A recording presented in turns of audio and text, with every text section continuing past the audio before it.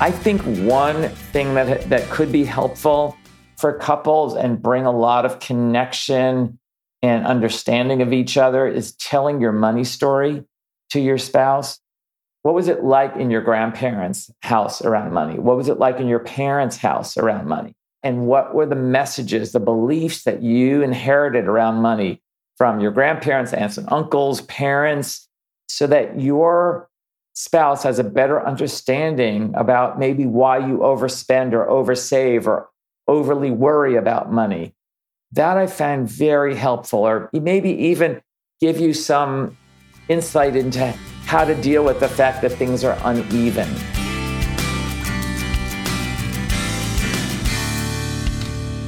Welcome to the Healthy Love and Money podcast. If you find money to be the number 1, 2, or even third largest source of stress in your relationship, then you're in the right place. Going beyond how to budget, invest, and do your taxes, we're going to explore financial intimacy. Discover how to talk with your partner about your shared financial life. Let's take the awkward and painful out of money conversations.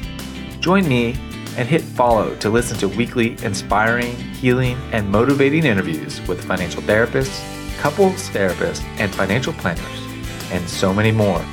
Let's go on the journey of financial intimacy together. Hi, everyone, and welcome to another episode of the Healthy Love and Money podcast. Today, it's my distinct honor to welcome Spencer Sherman to the show. Now, Spencer is an incredible guest. He runs an incredible financial planning firm called Abacus Wealth Management.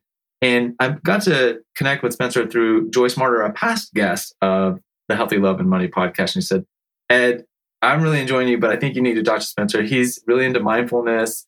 He's just an all-around good guy. He's running a great firm. And so I said, yeah, sure, let's do it. So Spencer, welcome to the show. I imagine you have a world of wisdom in your years of experience working with couples and money. So I'm excited to pick your brain and hear how you help couples move through those inevitable challenges they face. I'm excited too. I think about money is a challenging enough topic, and then we're going to combine it with couples, another challenging topic, but let's go for it. Let's do it. Let's solve big problems here. Let's go after big topics. And, I think what's so interesting, and maybe before I start asking you too many questions, can you tell the listeners a little bit about your background and your journey about how did you get to lead a very large fee-only financial planning RIA? Yeah. So I started out, I got an MBA from business school, and I thought it was all about numbers. I mean, I was this math major. I was very analytical, probably had zero awareness of my emotions, zero awareness that money contains so much emotion. And it was kind of a real catalyst for me when a client told me that if they could reach a certain financial goal, I think it was around $5 million, that they'd be able to retire, they'd be free. And when he arrived at that number, he wasn't free, he and his wife. They actually felt like they needed another doubling of their money. They needed, once they got there, there was no sense of having arrived. And it was so clear to me that this field of money, and it was very humbling, is not so analytical. It is to some degree, but underneath our money decisions is often a lot of emotion, fear, anxiety, a lot of fixed beliefs that we pick up from childhood. And it kind of made this profession that much more interesting. I mean, at first it was like, wow, I don't know if I could do this profession, because I thought I was entering a very logical profession. Like they say that the best thing to do with investing is just to buy and hold. Right. And yet that's not what we do as human beings. Like, why are we defying the basic rules of finance? Right. Spend within your means. And we don't necessarily do that. So this field became so fascinating to me. And that's why I brought in mindfulness. I needed to do a lot of mindfulness because I had like zero emotional intelligence when I started out. And that's been such a wonderful combination to bring the mindfulness in with my business background, because I do feel like I'm always talking to both sides, the emotional side of money, and then there's the dollar and cent side. And sometimes I will encourage the client to listen to their emotions. Like just yesterday, somebody said to me, is it okay that I want to have they were saying $500,000 in savings accounts. And from a financial point of view, it may not make sense to have that much money earning a lower return. But I said, if it makes you feel so much safer and more grounded, more at ease, Right. do it. It's worth it. I mean, that's such a great, powerful example. And your story, it feels like for listeners of the podcast, they'll probably start seeing this theme that there's a lot of us that start out on the very analytical side, thinking it's just a numbers problem. Yeah. If we can solve the number problem, yes, everything else is done. And now with the software being as good as easy, but yeah, it's not. We're humans. We have our own relationship with money that biases some of the ways that we want to help clients or not help clients. And then clients have their own money journeys. But I think your example about, I want to hold on to $500,000 in cash. And some people might say, well, I'd love to have that. And some people might be saying, what, that's all? And so I just, knowing, as you hear this number and you're listening, just notice your own reactions. But yes, thanks for saying that, because I noticed that I was having some hesitancy on sharing the number, but I'm also a believer in specificity. And so I was going back and forth, and then I shared it. But really, it's, if I was to say it another way, it would be that usually advisors will say, have 6 to 12 months of your living expenses in a savings account.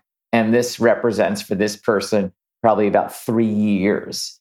So more than 2 or 3 times what any financial advisor would normally recommend in a savings account. So just to give it some perspective. I appreciate it. Yeah, I think there's always 2 sides. I mean, buying a home, selling a business. You've got to look at the numbers, but you also have to look at what's right emotionally for you and your situation, your family. And sometimes you do things that aren't going to maximize. You don't optimize dollars, you optimize something else. Oh, I think that's a really important thing. For the people that are the business minded, you kind of get trained in optimization. But the optimization is usually around a financial outcome. But there are other areas that could be optimized. Can you kind of talk about what does that mean to maybe broaden your lens? And I want to introduce this because I was really intrigued. You're a B Corp, and this is a new designation to me, but I imagine it joins with what we're talking about here. It's just this idea that it's not just about maximizing profitability or financial outcome. Yes. I mean, B Corp is about being a company that is aware of its impact on the world, environmentally, how they treat employees. So there are all these tests that you go through and measures to determine if you can become a B Corp. But it's basically about you're having less impact, less negative impact on the outer world. And for that, certain municipalities will actually tax B Corps less. I believe in Philadelphia today, you actually have a lower tax rate if you're a B Corp, because you're not impacting the environment as much, for example. But I think I also want to use the example you were sort of asking me about this optimization thing. And I thought maybe we can bridge into couples for a moment, because I think that's a perfect place where one spouse is saying, hey, look how much money we'll have when we retire if we save $2,000 a month or $5,000 a month, right? And it's clear. Look at the numbers. Look at it. We're going to have so much more money. We're going to be able to do whatever we want. And the other spouse is saying, well, what about living today? What about enjoying our lives? And what if we don't get there? You're saying we're going to have all this money in our 80s. What if we don't get to our 80s? And it's that spouse might be optimizing for wellness today. The other spouse is optimizing for money later on. And neither one is right or wrong. They're just different perspectives. And I think that's what can make a couple situation really rich, is that their perspectives, if they can listen well to each other, they can see that. I always feel like we marry people to learn, to balance ourselves out. I think that's a natural tendency we have. And that your spouse, no matter how well you can prove that your spouse is wrong, your spouse is bringing something to the table that could help you out in your life. Wait, I want to hit the pause there. This is that we marry people to learn. Just listeners, take a moment to let that sink in, because it's such a productive and healthy way of seeing the role or purpose of marriage. And that's something I'll ask couples a lot of times. Well, what's the meaning or purpose of marriage? And oftentimes I'll kind of get a blank stare back. They haven't really thought through it. But I think that's a really nice piece to hang on to here. Yeah. I mean, it's to recognize is that your differences are actually a blessing. They can be a blessing because if you take two people who are extreme, let's say, savers or spenders, and you put them together, that could be disaster. I mean, you're just like going to be so frugal that you'll never live. Or if you're both spenders, you're just going to spend everything and never have anything for tomorrow. So it's nice to have somewhat of a balance. Usually people in a couple situation will polarize to some degree. One spouse will say, wait a second, somebody's got to be the saver here. We can't both spend so recklessly. So one person will likely step up. But I find often people will be drawn to somebody who is going to kind of balance themselves out in some ways, particularly around our money issues. And I think that often can lead to a lot of harmony in a relationship, to recognize that, to see that the differences are a good thing.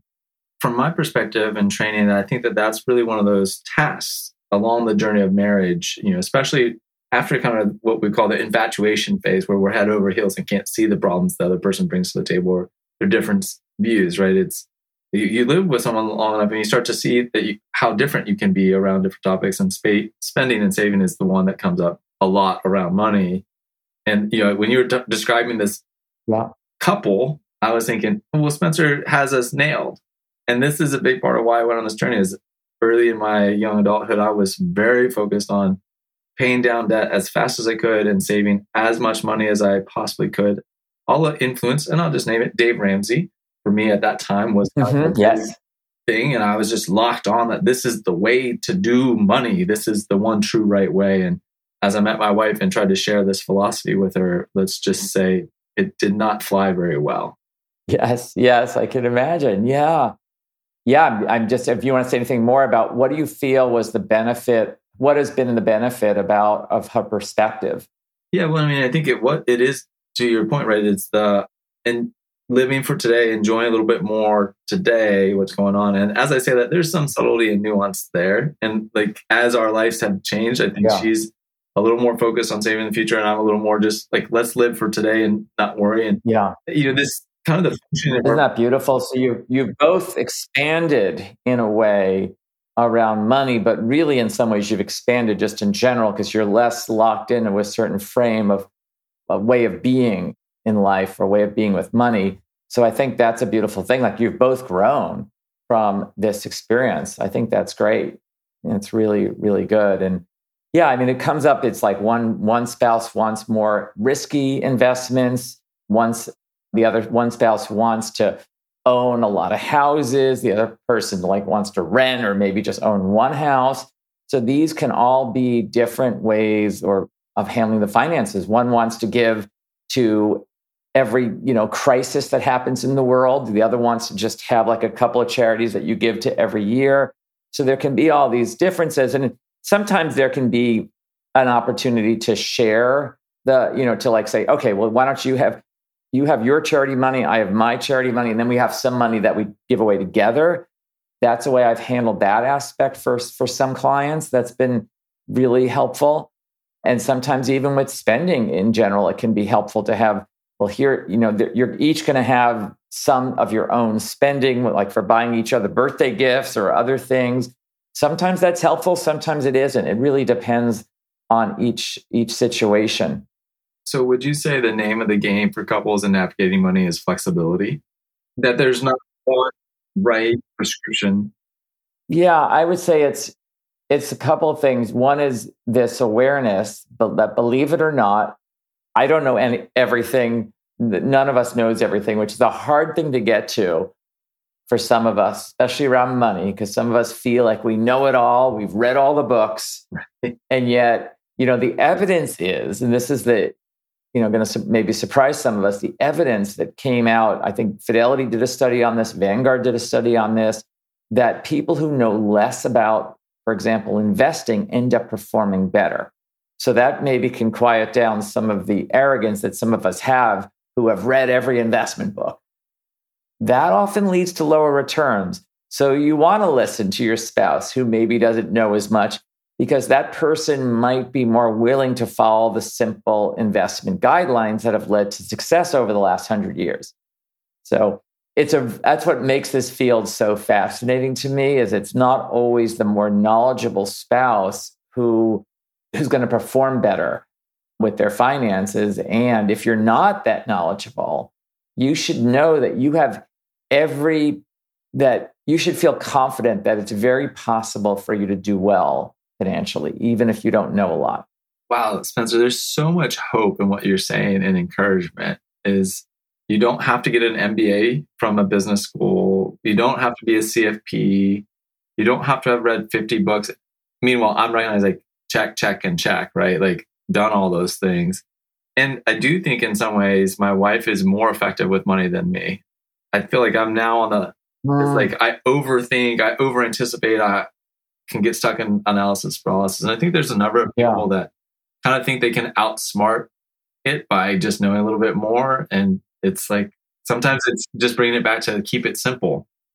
Keep it. Yes, absolutely. And that's a very, I don't know, I'll call it a very mature or wise thing for you to say, that she actually sometimes has better ideas or better decision-making ability about money than you do. I mean, I think that's really beautiful to come to that, to really see, you asked me what do people need? Do they need flexibility? I think it's flexibility. I think it's being able to see the gold in your partner around their financial abilities. Like there's something about your partner that is really wise about money. So see if you can discern that, and then listen well, affirm that your partner's idea to go on this great vacation that's going to cost so much money. I mean, at the very minimum, maybe you could just appreciate that they want to do something fun, and validate first before you then look at, oh my God, how are we going to afford this? And I'd say the other thing, Ed, that's been so helpful for couples is sometimes being able to look at things as if here's the challenge and let's put it out there. And how do we solve this challenge? So don't make it so personal. It's about me and you, but it's this challenge out here. How can we solve it together? And one question that's helped couples resolve this, to kind of get into that headspace, is for the couple to say, let's imagine that we're advising friends of ours, another couple who have our exact financial situation, just by coincidence, that John and Sally down the corner, they have the exact financial situation we do, and they've come to us for help. How would we help them out? And that often provokes our wisdom when we're talking about others. We can get more in that objective mind space, and we're not in the fight flight mode, or we're not trying to spar with our partner anymore. We're more likely to see, maybe they should do that vacation. I like that a lot. And I think we're so close to the vest on our own problems that it's hard to see, in our own emotions do cloud our judgment. And most of us are experts on how other people should solve their problems.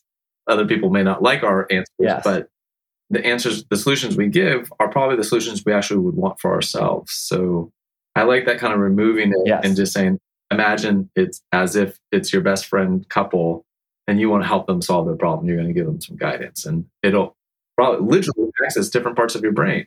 You do. And we all have this common sense. I mean, maybe we would say, they need to find out what current mortgage rates are. They need to find out if they can actually afford this house. Well, these are the kinds of things that we're often hesitant to tell ourselves, because when we see a house we love, we've already bought it. Right. We've fallen in love with it. We don't want to do the math and see if we can afford it, or what the mortgage rates, what the mortgage payment's going to be, what the maintenance is going to be on that house, that charming older home that I bought once. We don't want to look at what the estimated maintenance costs might be. But when we tell a friend, we will definitely say to that friend, you're buying an older home. Be wary of what that's going to cost you not just for the mortgage, but for the maintenance. It's that kind of stuff that we can be more objective with. And I'd say, having regular check-ins with your spouse, I like to think of them almost like money dates, like make them fun. A lot of couples find that they work better if they're in a public space, a more neutral environment, like go out to dinner, make it fun. Like maybe it's once a month or once a quarter where you have this designated money date and you discuss what's coming up in terms of big expenditures or your incomes, if your incomes are variable, and you talk about things so you don't surprise each other. That can be really helpful.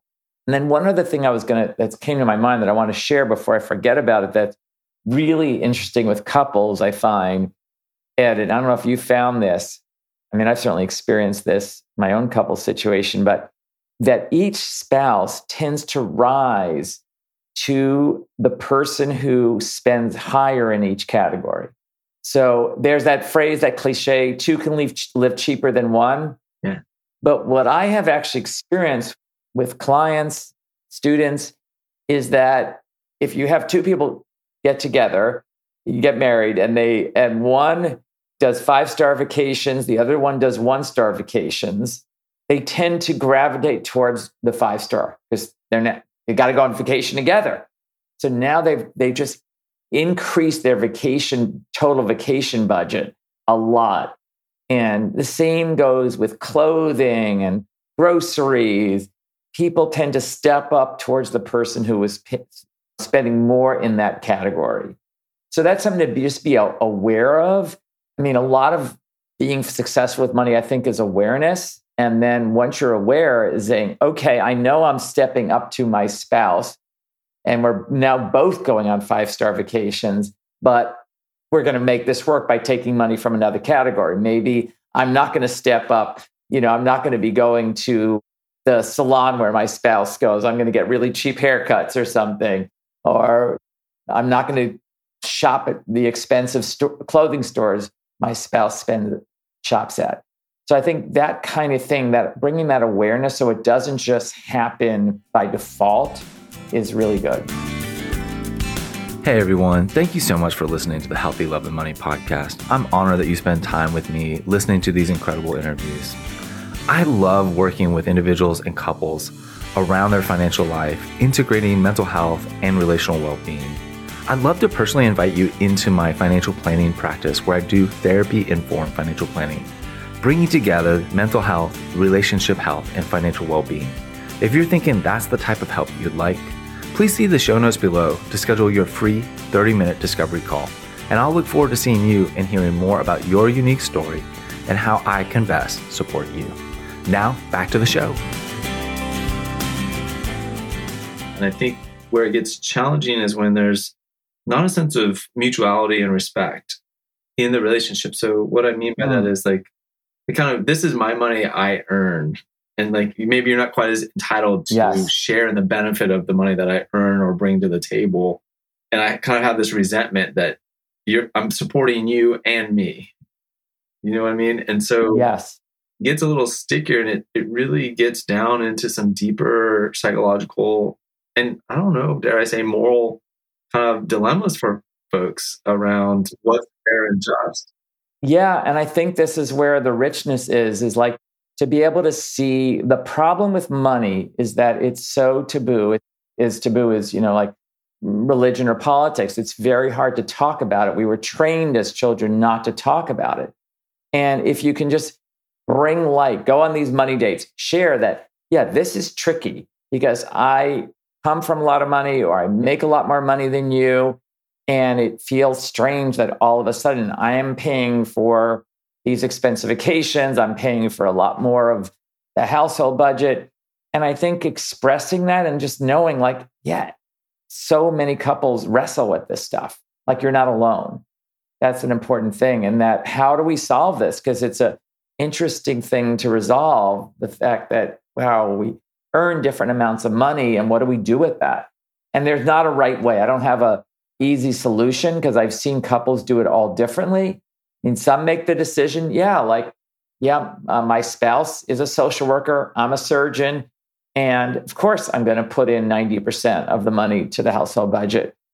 And other people do it differently, or they'll have a spouse pay for certain things entirely and the other spouse pays for other things. Or, I know one couple, they do separate kinds of one spouse can do very fancy solo vacations, the other one can't.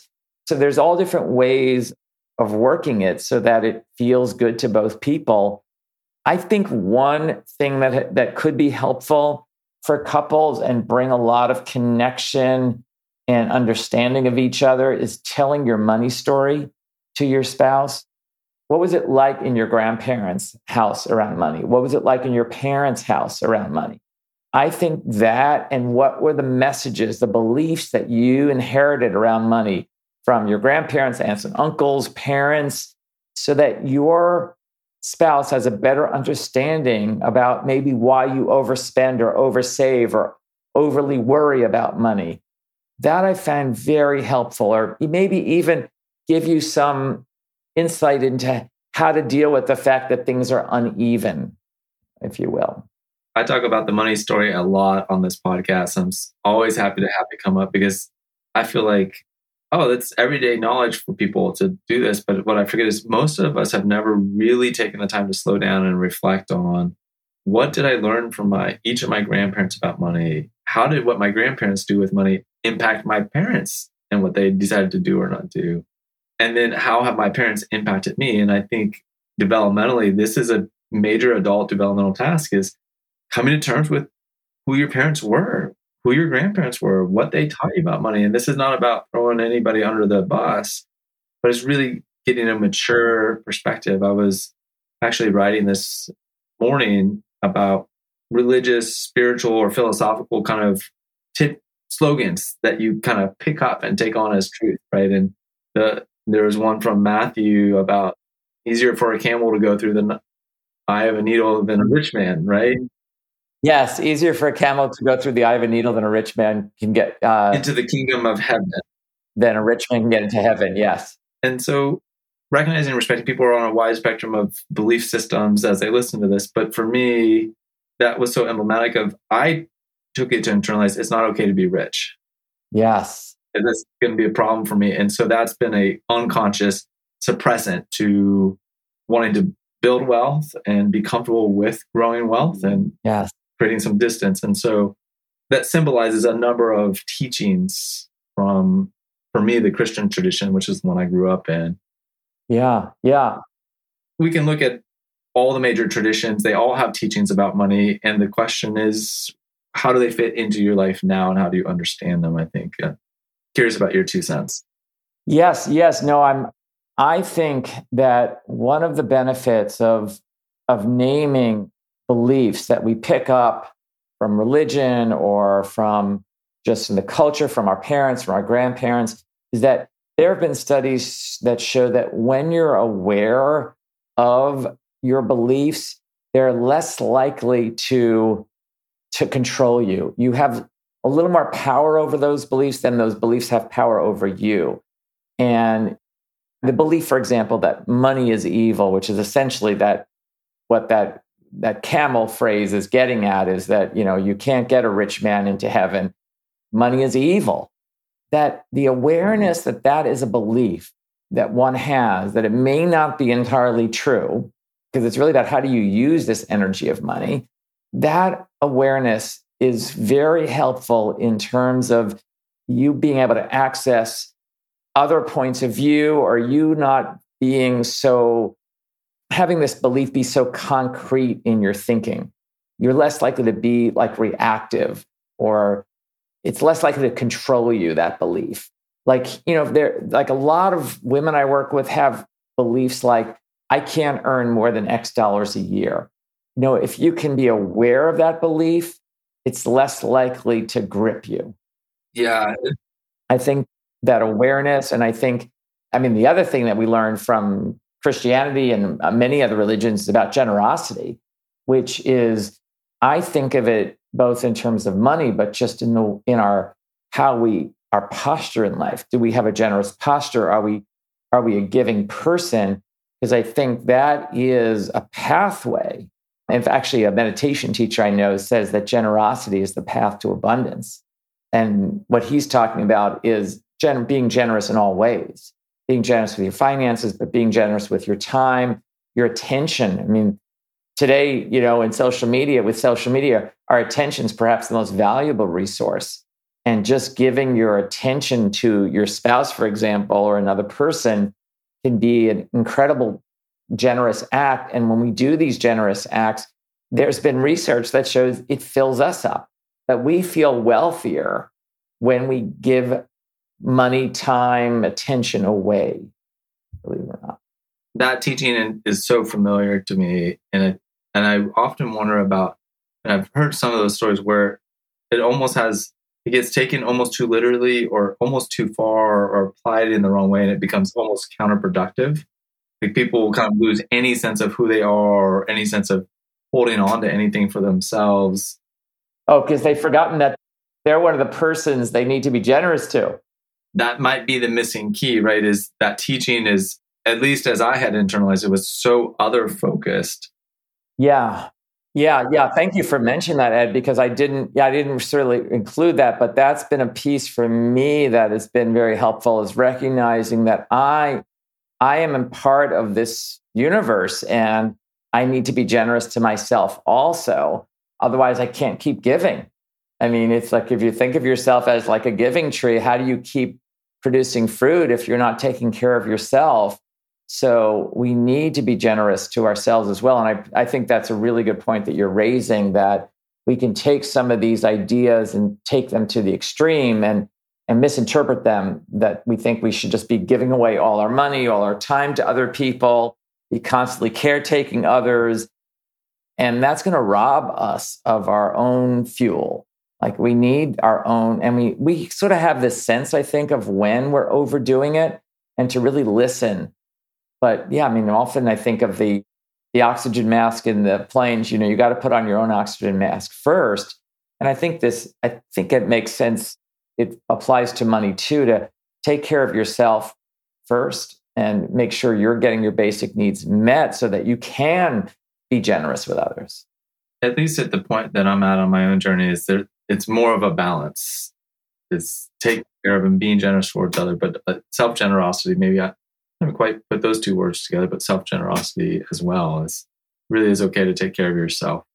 Yeah, it's interesting because, you make me think about my parents, and I felt like my parents were always into sacrifice.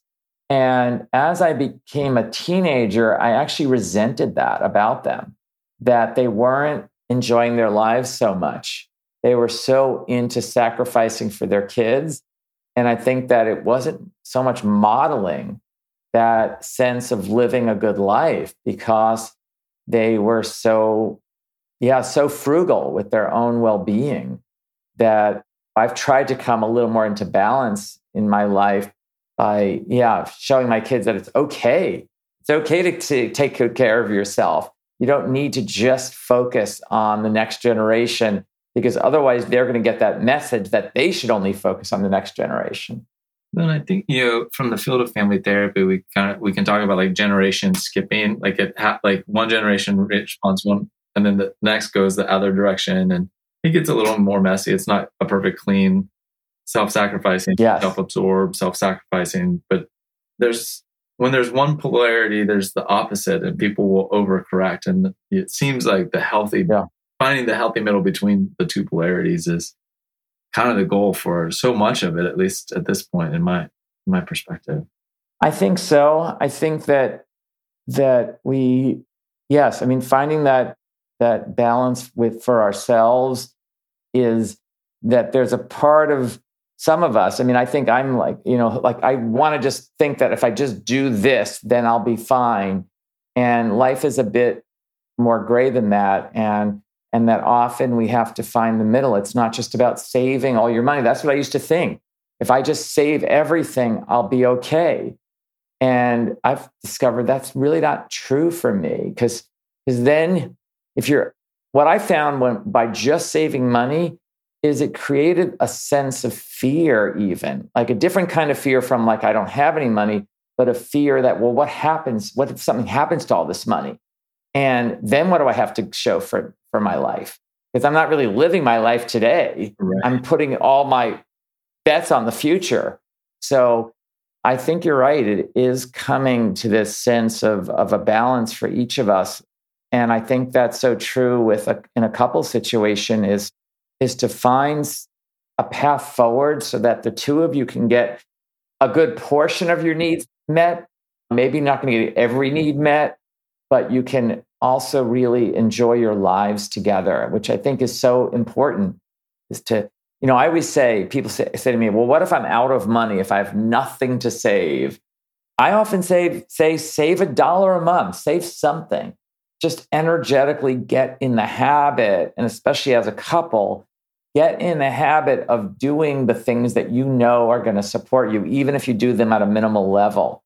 Yeah, I think there's so much wisdom in that. And I think thinking about my own life and some transitions my wife and I have gone through and talking with our planner, and there's different perspectives. So we'll take it for what it is just stop saving completely in your retirement accounts as you're changing this direction. And I think that was the intellectually right answer, right? It frees up the most cash flow to stop saving for the future, to put your investment here. Yeah. But energetically, it felt like this loss, this grief of not, because it didn't honor this internal rule of regularly be saving for the future. And so I think that's when you're getting advice from financial planners or advisors, most of us are well-intended and wanting to do the right thing. But the thing that I guess I wanted to say here is, I'm curious your thoughts, is check in with your own body and see how it sits with you. And if it doesn't sit right, then that's okay. Like as advisors, we don't know always what's right. We're intending to be helpful, but sometimes our guidance can be misguided a little bit without us knowing. So, how do you recognize when like something you've offered your clients is not landing so well? And like, okay, well, maybe we need to rethink this a little.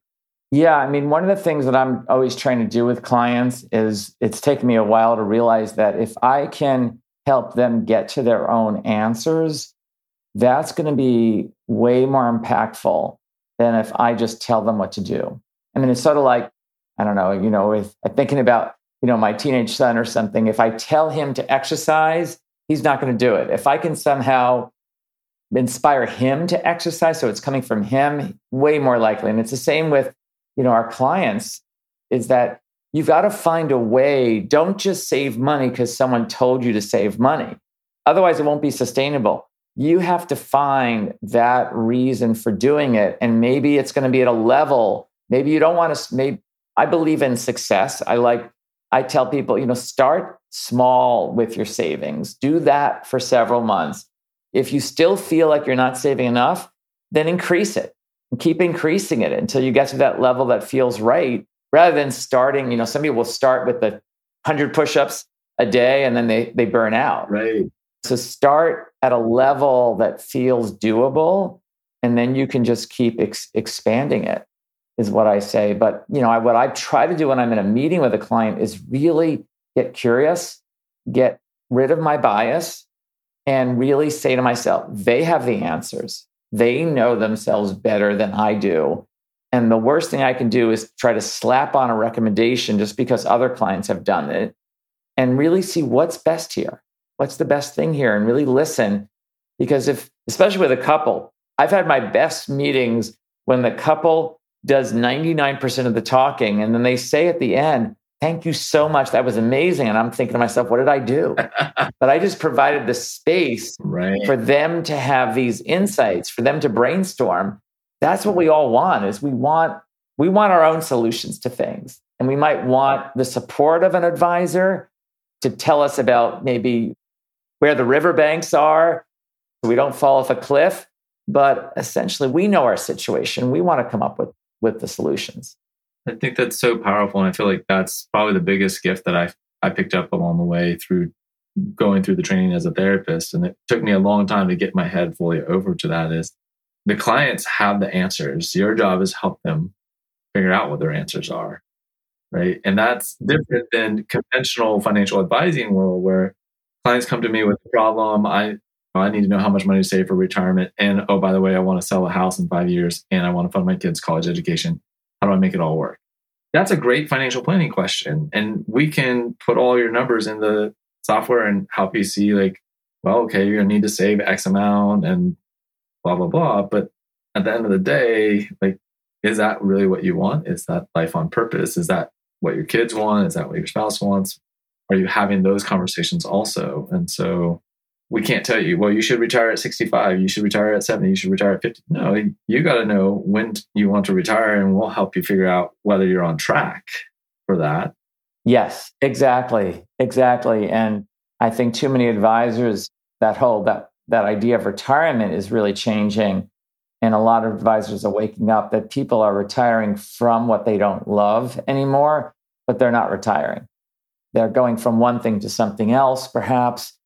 It's like my clients want to stay engaged and purposeful, even if they have enough money. They might still want to be working and earning because it's a way that keep them engaged. So that idea that I used to sell of, oh my God, I'm going to get you to retirement. It's going to be so great. They don't want to get to like that place where they just play shuffleboard. It's not to say that there aren't some amazing people, some amazing possibilities for retirement other than shuffleboard. Yeah, right. But I think the point that you're trying to make is, as humans, we need purpose and meaning in our life. And yes, even if we can get to the financial number that says, ever need to earn another dollar to support yourself in life, whether you call it retirement or financial independence or whatever, there's a mathematical point when we can figure that out. But your need for purpose, meaning, relationships doesn't go away. And for most of us, we find a large part of that through work and engagement, doing something constructive. Yeah, that's why the other thing I counsel people on is finding work, especially as you get into your 40s or 50s, but finding work that you really love that can be sustainable. Because if you're working in something where you're just going to burn out from it, retirement may not be what you think it's going to be. For some people, it works. Right. But I'm finding for a lot of people, especially people who, are purpose driven, it's not easy to go from being the CEO of a huge company to no structure at all. Right. I mean, I think there's a lot there. And I mean, it's maybe not a direct analogy, but I know that in my own journey, I lost the structure and the meaning of what am I supposed to do? Right? When I married my wife and she was building her dental practice, and I realized like, no, she's ahead of me and I'll stay home. And it's not the same thing as being that kind of at that retirement age, but it was like, wait, but my whole life and understanding of what I'm supposed to do is to be work and to provide for my family. And now that problem has been alleviated. What do I do with myself? Yeah. And so whether that happens earlier in your life or later in your life, I imagine you've worked with a number of business owners or other tech employees, people that have been very young and had a company go public. And now all of a sudden they've got millions of dollars and think, well, I don't need to work. Surprise, what do I do? Kind of more of a sudden money situation. Yes. Yeah.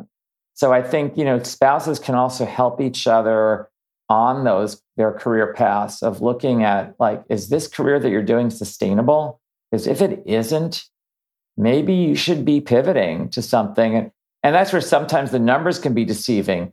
Like you might be making $500,000 a year working for a large tech company, but if you can only do it for 10 years, that might be less lifetime earnings than earning $200,000 working somewhere else where you can work for 30 years instead of 10. So I often think in terms of lifetime earnings for people is what's going to produce the most lifetime earnings and the most lifetime joy and purpose as well, because not everyone can stay in those really intense jobs for 30 years or something. Burnout is a real issue. And don't want to grind yourself. I mean, they don't pay those kinds of salaries for nothing.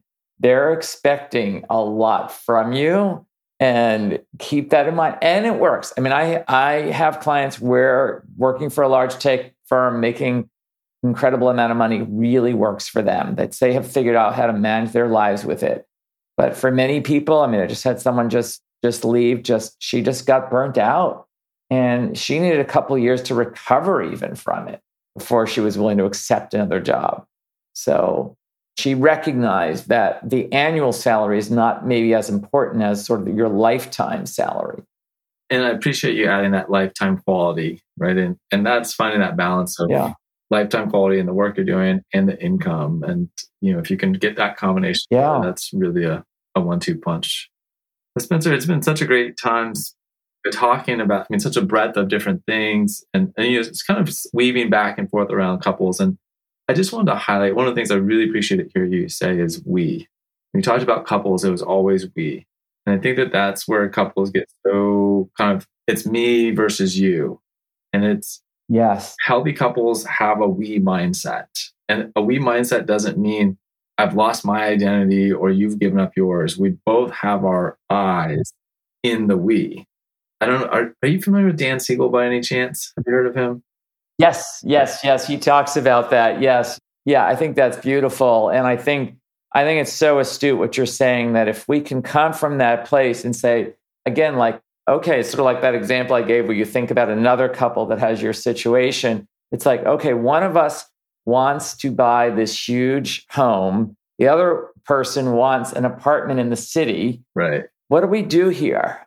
This is an interesting dilemma, like challenge. Like, can we bring some excitement to it? Wow, look how divergent our ideas are. Let's see what can we create here around that. And get curious about your partner. Tell me more about what you're hoping to achieve with this big house that you want to buy, or this apartment in the city that you want to buy. What's behind that?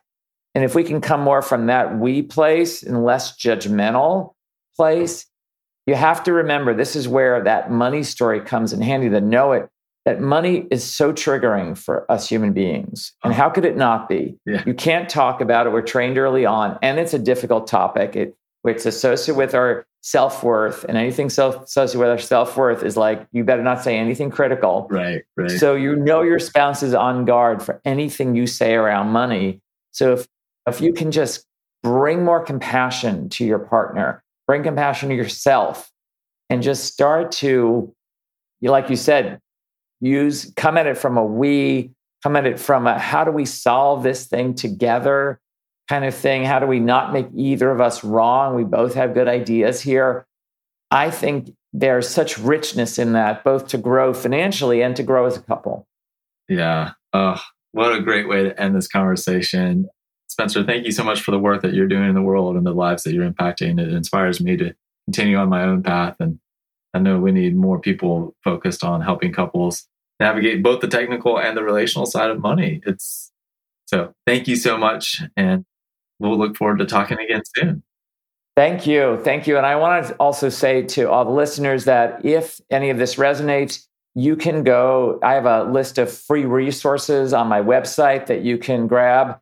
You can go to spencer-sherman.com/free, spencer-sherman.com/free, and you'll be able to get some free resources. Thank you. I appreciate you mentioning that.